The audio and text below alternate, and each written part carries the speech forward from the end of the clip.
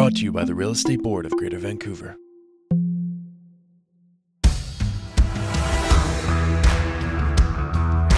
Standards Matter, a podcast about professionalism and accountability in real estate.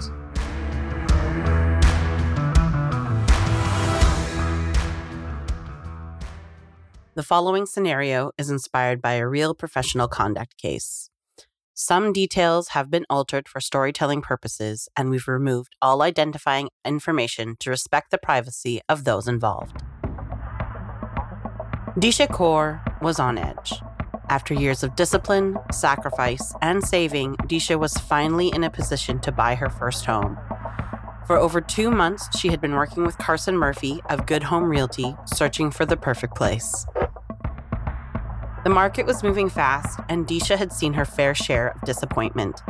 Luckily, Carson had been a rock for her during this often frustrating experience. Disha's friend referred her to Carson, and the two hit it off. Carson was a no-nonsense realtor, willing to support her throughout the process. And that night, she needed that support. It was 10:55, and Disha had been nervous all day. Carson was at her tiny one-bedroom rental in Kitts for the past hour. They were waiting on a response on their latest counteroffer on Disha's dream home in Port Moody. It was perfect for her. Close to transit, minutes from some of the best local trails, and of course, walking distance from Brewers Row. But Disha had been through this scenario before. The thought of losing out on another condo was weighing on her. Carson was confident. He started his career during the boom period of 2015. While he was only a few years into it, Carson was well versed in this scenario. While not promising the moon, he explained that while there was another buyer interested days ago, and Disha's first offer was rejected, her latest counter was likely the only offer in consideration. In fact, he spoke with the seller's realtor earlier that day, and they didn't disclose any new offer. Chances were the home was hers. Carson's phone buzzed on the table. Excited, he lunged towards it. It was the seller's realtor. "Sorry," the text read. "We accepted another offer." Disha noticed the smile drop from Carson's face. It was bad news. But how, Carson thought? There were no other offers. They were negotiating back and forth for days. He did his due diligence. Something was up, and he was going to find out.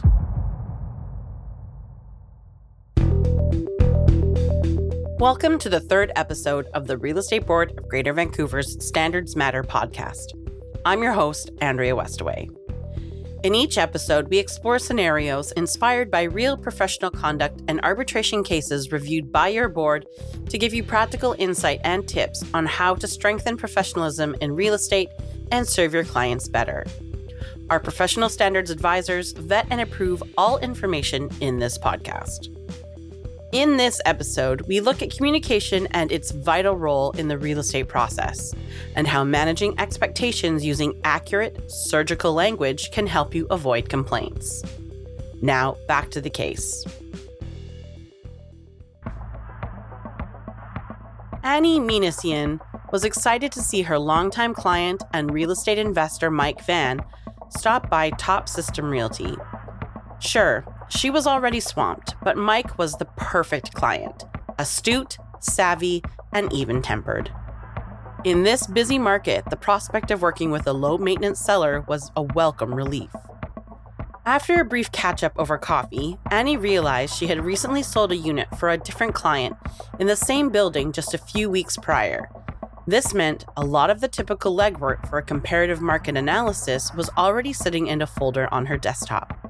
Mike was pleased, and after signing an agency agreement, Annie was once again helping Mike sell a condo. That night, after negotiating a sale, putting together 3 offers, and editing a virtual showing video, Annie started building Mike's CMA.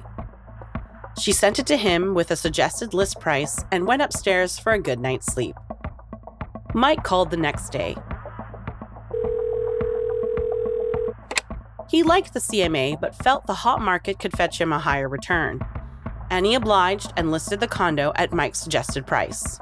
At this price, she thought, she'd need to be aggressive in her marketing to garner interest. She scheduled an open house and began promoting it on social media. A few days before her planned open, Annie received a text from Carson Murphy of Good Home Realty. He had a client who was interested in the place and planned to send an offer. She responded courteously, received the offer, and presented it to Mike. Because it was below the asking price, Annie advised that they should wait until after the open house to see if they got more offers, even though that meant letting this offer expire. The open house came and went, and thanks to Annie's social media savvy, it was a success. There was lots of traffic, and one potential buyer planned to make an offer. Annie was excited, but when she woke up the next morning, there was nothing in her inbox. Her phone buzzed. It was Carson. He was looking to see what the status of the home was. Annie mentioned another offer could be coming shortly, and she'd get back to him. Annie decided to be proactive and reached out to the potential buyer's realtor. The two chatted, and the realtor said his client was willing to make an offer on the condo at the list price. Jokingly, she told him she'd hold him to it. The two chuckled, and she hung up. But still no offer came in. The next day, Carson called again. He was persistent, asking if other offers had come. Annie answered with a firm yes. It was a verbal offer in her mind. Besides, Mike wasn't going to accept anything that wasn't at least asking. Mentioning the competition would help signal to Carson that his client needed to do better. This was part of the process that Annie lived for, the negotiation. Carson's second offer was closer to what Annie was hoping for, but still seemed low. She discussed the two options with Mike, and they agreed to make a counteroffer that expired the next evening. Annie hoped the pressure would motivate Carson and his client to make a higher offer. It worked. Carson soon phoned Annie. He asked about any new offers. Annie said there aren't any new offers or counteroffers. She started to chew the inside of her lip. Without the leverage of another offer, she was worried she wouldn't get the price she wanted. The next day, she received a call from an unknown caller who introduced himself as Gary Lapointe.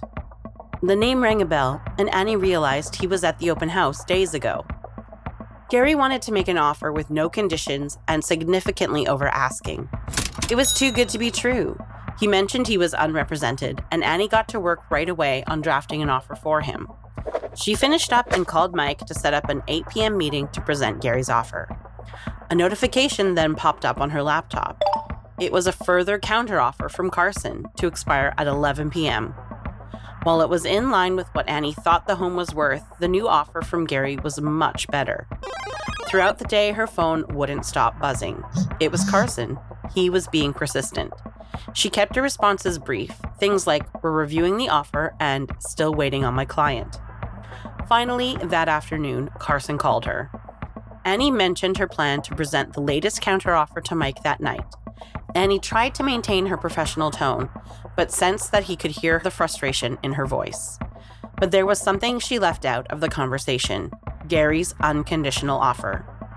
Later that evening, Annie made her way to Mike's place with the golden offer from Gary in hand. She presented it alongside Carson and Disha's. It was a no-brainer for Mike. He accepted Gary's offer as Annie expected. Her client was happy, and so was she. As Annie left Mike's place, she looked down at her watch. It was late, much later than she thought, almost 11 p.m. She realized she hadn't let Carson know that Mike rejected the offer. Their counter expired at 11 anyways, but she thought it was a professional gesture to send Carson a text advising that another offer had been accepted. Annie came home, toasted herself with a glass of wine, as was her tradition, and slipped away into a peaceful night's sleep, unaware of the storm that was brewing for her. The next morning, her phone rang. It was Carson, and he was livid. "You never said a word about a competing offer," he said. "We were in contact all day. When did the offer come in?" he asked. Annie replayed the previous day's conversations in her head. She explained it was a last-minute offer from an unrepresented buyer. She was sorry his client lost out, but she was just following her client's instructions. It was the better of the two deals. Carson said his client still had budget left, and if Annie had disclosed that there was another offer, they would have made a higher counter. Annie reiterated that she did what the client asked. Carson ended the conversation, and soon after, Annie received a call from her managing broker. Investigation and consent to discipline. Carson filed a formal complaint against Annie at the board. It was complicated, and the board's Professional Conduct Committee's investigative panel delved into the situation. They poured through Annie's records, gathered statements from the clients, Annie, Carson, and their managing brokers. After sifting through the details, they decided the case was clear-cut. They proposed consent to discipline based on a breach of Article 3 of the Realtor Code and Sections 4.04 and 6.08a of the Rules of Cooperation. Article 3 of the Realtor Code states, "A realtor shall protect and promote the interests of his or her client. This primary obligation doesn't relieve the realtor of the responsibility of dealing fairly with all parties to the transaction." And Sections 4.04 and 6.08a of the Rules of Cooperation state, "In the event that the listing brokerage has more than one written offer to be presented, unless otherwise instructed by the seller in writing, the listing brokerage shall, prior to any offer being presented, inform the other cooperating brokerages involved of the existence of the other offer, of the other offers or counteroffers without disclosing their specific terms and conditions, and a member shall not conduct herself nor permit her employees to conduct themselves in such a manner as to prejudice her reputation or the reputation of the board." Annie consented, paying thousands of dollars in fines on top of a mandated education regimen to bring her up to speed on the rules at her expense.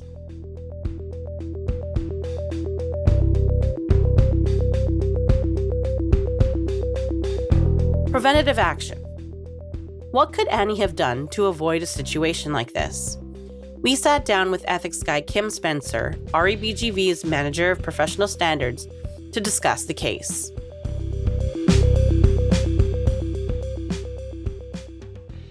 So, Kim, what could the realtor have done in this scenario to satisfy both her client and the seller?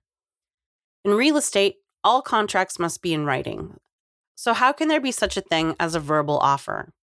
It's a great question.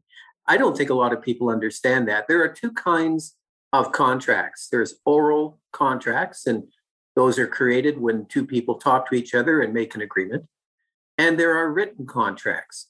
So a contract involving real estate in the province of BC is only enforceable if it is made in writing and properly signed. So that's the issue. A verbal offer, if members engage in doing those offers, counter offers, and so forth, the risk to them is that their client might think that they've somehow entered into an enforceable contract. They haven't. They've got an oral agreement that may be enforceable if it can be proven, but who the heck can prove that kind of thing or prove it in court? So that's why there's a standard of putting contracts in writing, so that their clients don't have a deal until they have a document, either electronic or physical, that's been properly executed and delivered to all the parties. Does having an unrepresented buyer complicate things? Do the rules of cooperation still apply here?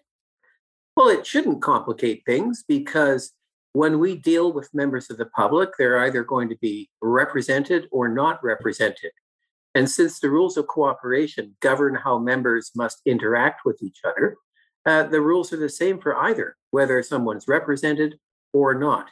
It can complicate things a little bit in terms of who understands what. I'm sure the member understands that the person they're dealing with is not represented. The key is, does that person who doesn't have representation understand that? Do they truly understand that?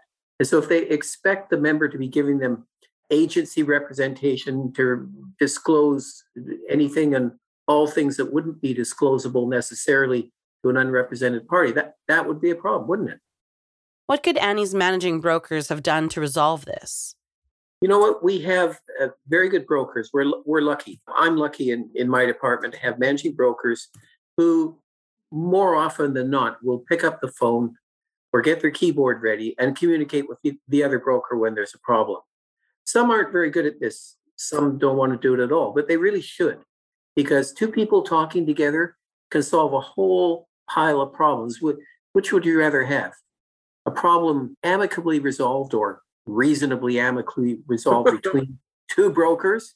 Or would you rather have the Professional Conduct Committee wading in when someone's been so upset or frustrated that they have to come to the board to get their situation fixed. How often does the board receive complaints like this one?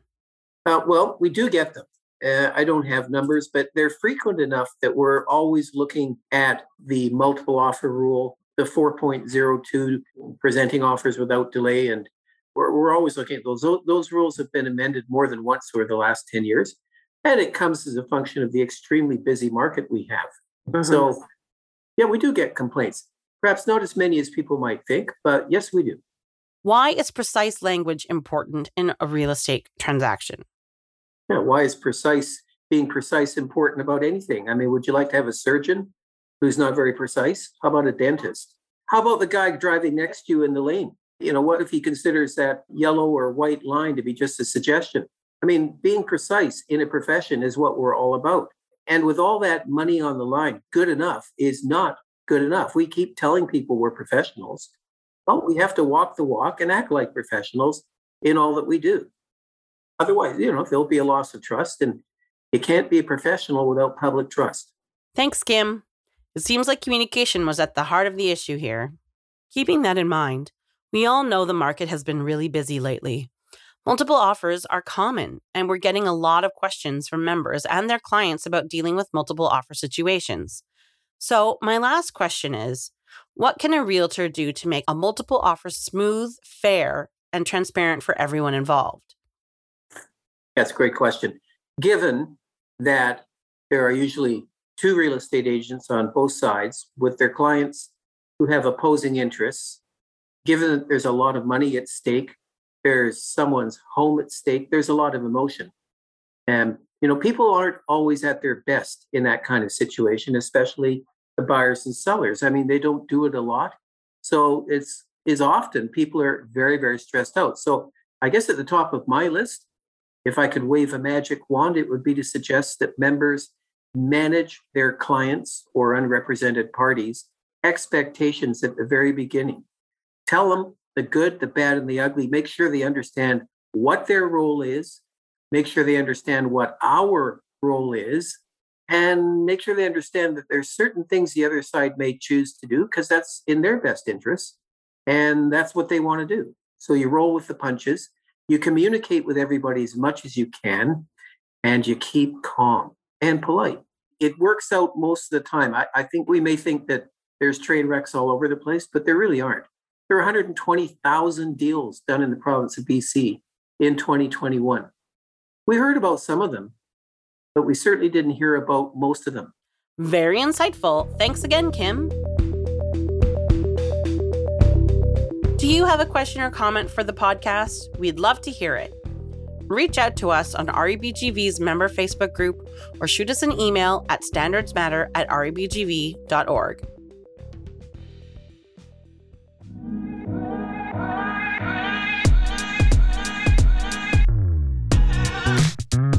For more information on professionalism, including our conduct and arbitration cases, visit our member website at www.rebgv.ca. And that's a wrap. I've been your host, Andrea Westaway. On behalf of the Real Estate Board of Greater Vancouver, thanks for listening.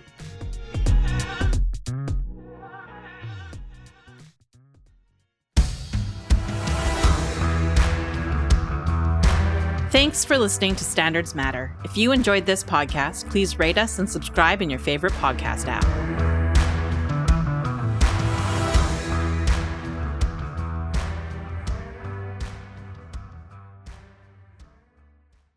Brought to you by the Real Estate Board of Greater Vancouver.